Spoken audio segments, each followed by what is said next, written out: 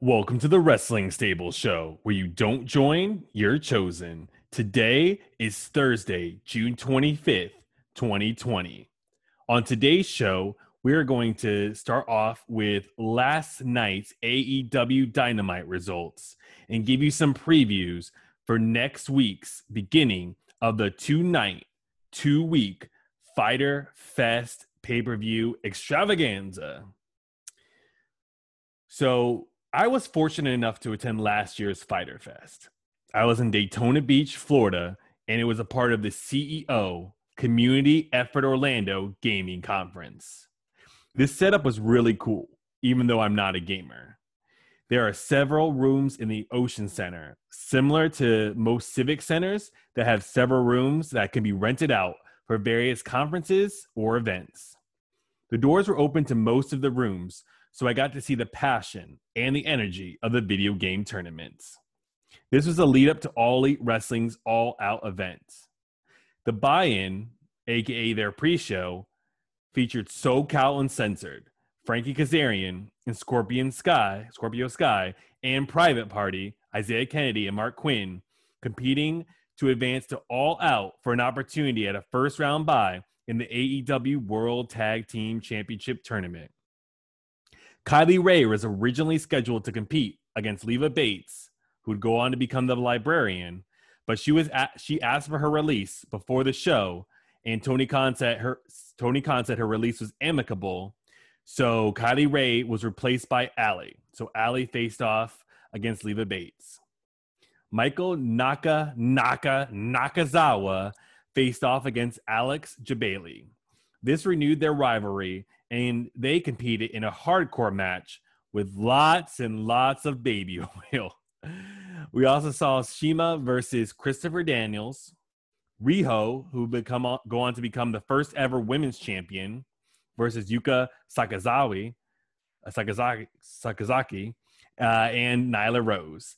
Adam Page versus Jimmy Havoc and Jungle Boy. Cody versus Darby Allin, which made me a huge fan of Darby Allin and got me on his bandwagon. Kenny Omega and the Young Bucks, a.k.a. the Elite, versus the Lucha Brothers and Laredo Kid.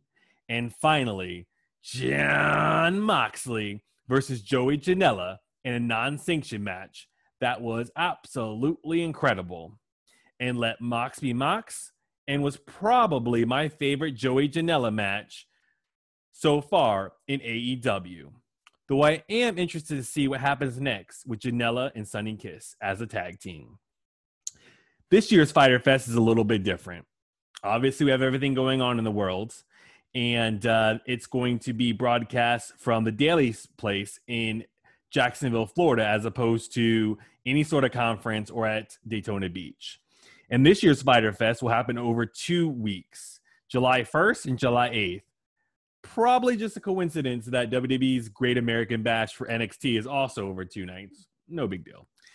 But last night's show was the go-home episode for Fyter Fest. So this week's Dynamite started off with a lumberjack match between Wardlow and Luchasaurus.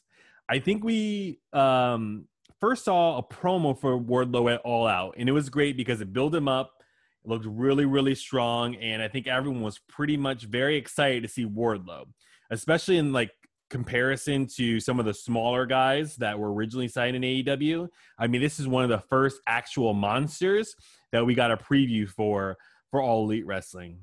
Then he, of course, became aligned with the Salt of the Earth, MJF, and cornered MJF to victory of the Dynamite Diamond Ring and a victory over Cody.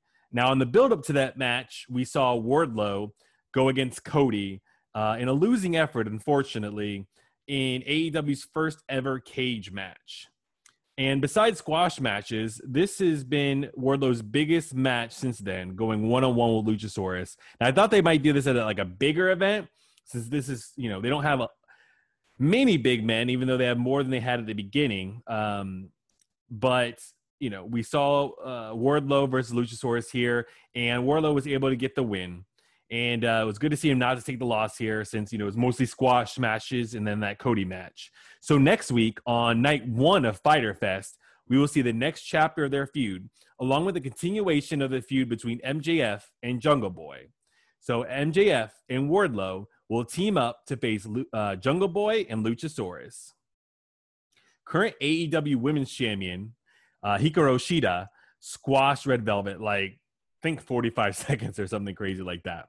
But after the bell rang, she went after Penelope Ford, who was at ringside with Kip Sabian. Obviously, Ford won the opportunity to get a match at Shida and the Women's Champion by pinning Shida recently on AEW television.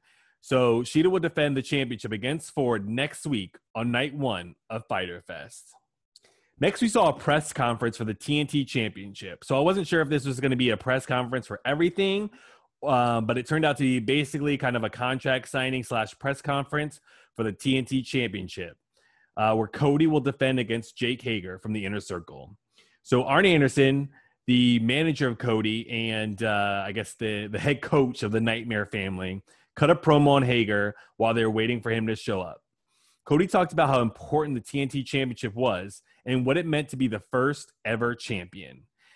He also mentioned how the title wasn't even finished yet, which confirms reports that we've heard that, due with everything going on in the world, they haven't been able to get the final plating and the final design completed for this TNT Championship.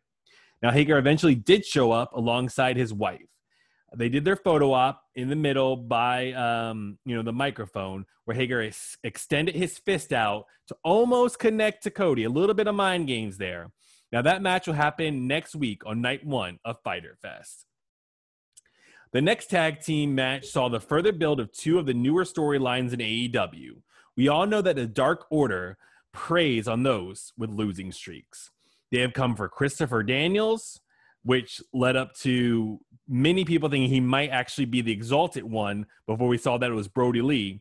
And he also came after Brandon Cutler, obviously best friends with Matt and Nick Jackson, the Young Bucks.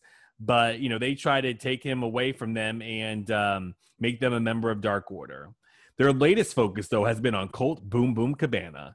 We have seen Colt go into the locker room of the Dark Order. Now, he said he also went into other people's locker rooms, but we did not see that on television.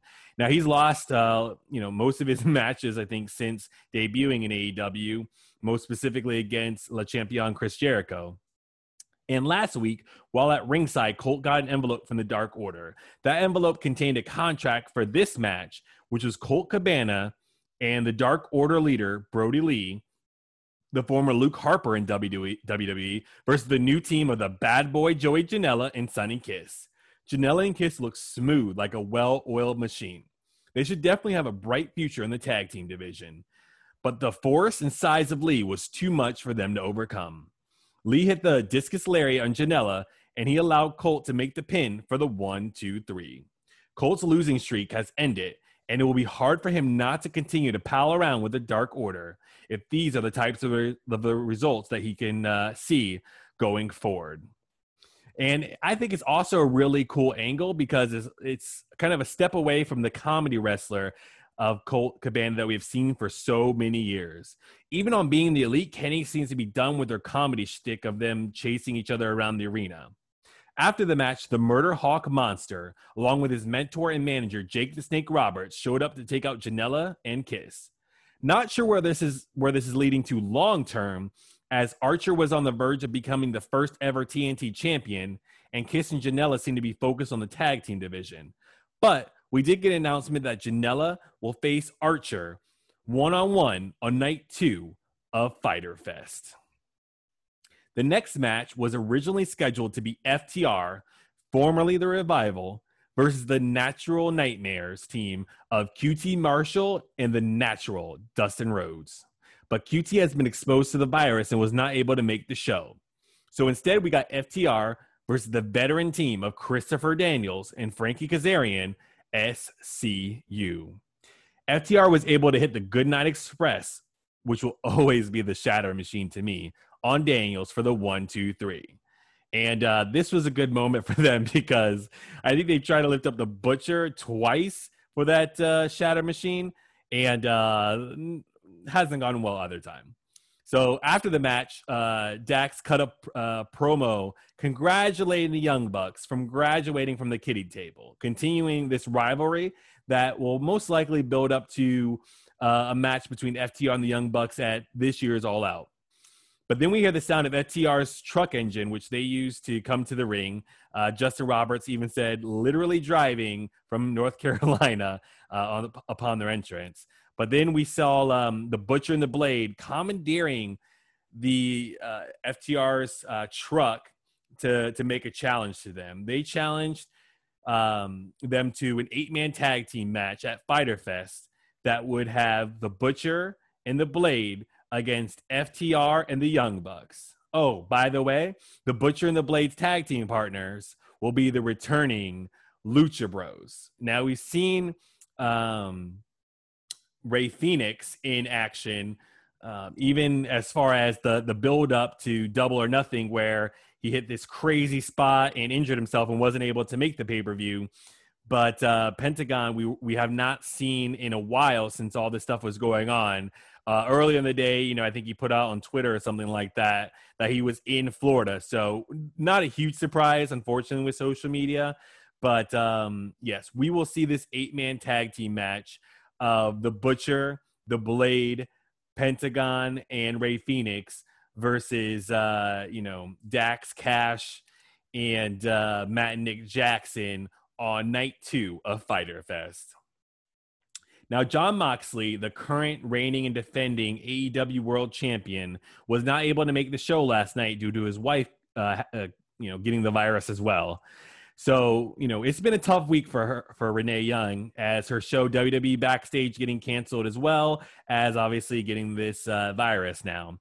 Now, Moxley's opponent and challenger for the AEW World Championship for Fyter Fest, if he's cleared by then, will be the Machine, Brian Cage. Tonight, Cage dominated John Cruz and hit the drill claw for the 1-2-3. Cage won the right for the title match by winning the casino ladder match and pulling down the casino chip at Double or Nothing.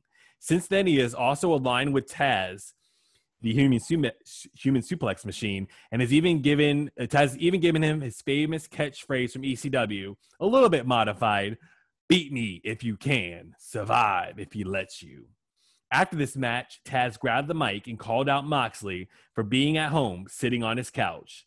If this match does happen, it will be the main event of night 2 of Fyter Fest. The main event, not the last moment of the show, but the main event of this episode of Dynamite saw Inner Circle member, one half of Proud and Powerful, Santana, going one-on-one with Matt Hardy. I think this was originally scheduled to be Hardy versus Sammy Guevara, but with Guevara taking some time off due to his inappropriate comments 4 years ago against Sasha Banks, this gave an opportunity to his stablemate Santana to go one-on-one with Matt Hardy. Now, Hardy was able to win this match via roll-up, and after that, Santana looked completely surprised. Now, Ortiz was also out there with him, and after the match, Proud and Powerful attacked Hardy, battering him and finishing with a street sweeper. Private Party has recently been aligned with Matt Hardy, and I think their group name is called Hardy Party. So they came out to make the save, clearing Santana and Ortiz from the ring while checking on Matt Hardy. So then it was announced that Private Party will face the Proud and Powerful next week on night 1 of Fyter Fest. The last segment of the show saw a confrontation between La Champion, Chris Jericho, and freshly squeezed Orange Cassidy. Jericho came out and talked about how Cassidy will run out of juice. Cassidy came to the ring and gave Jericho his deadly shin kicks. He also turned his back to Jericho and put his hands in his pockets. Jericho took the sunglasses off of Orange's face and broke them. Then they started fighting in the ring, and this spilled out into the audience, which is composed of, I imagine, backstage crew and family members. Jericho was able to take Orange out with a camera rig, getting payback for last week when Orange disguised himself as a cameraman and attacked Chris Jericho. Orange became Blood Orange again, getting busted open in the brawl. Before the close of the show, Orange was able to fight back and put the legendary Chris Jericho through a table. Chris Jericho will face Orange Cassidy on night 2 of Fyter Fest. Other matches for the pay-per-view include Hangman Adam Page and Kenny Omega, the World Tag Team Champions, defending against Best Friends on night 1. And the former AEW Women's Champion Nyla Rose also being in action for night 2, as well as SCU versus Dark Order, which may be a 6-man tag match if Colt Cabana accepts another match alongside of Dark Order. That is our show for today. Thank you for checking out Wrestling Stable, where you don't join, you're chosen. See you tomorrow.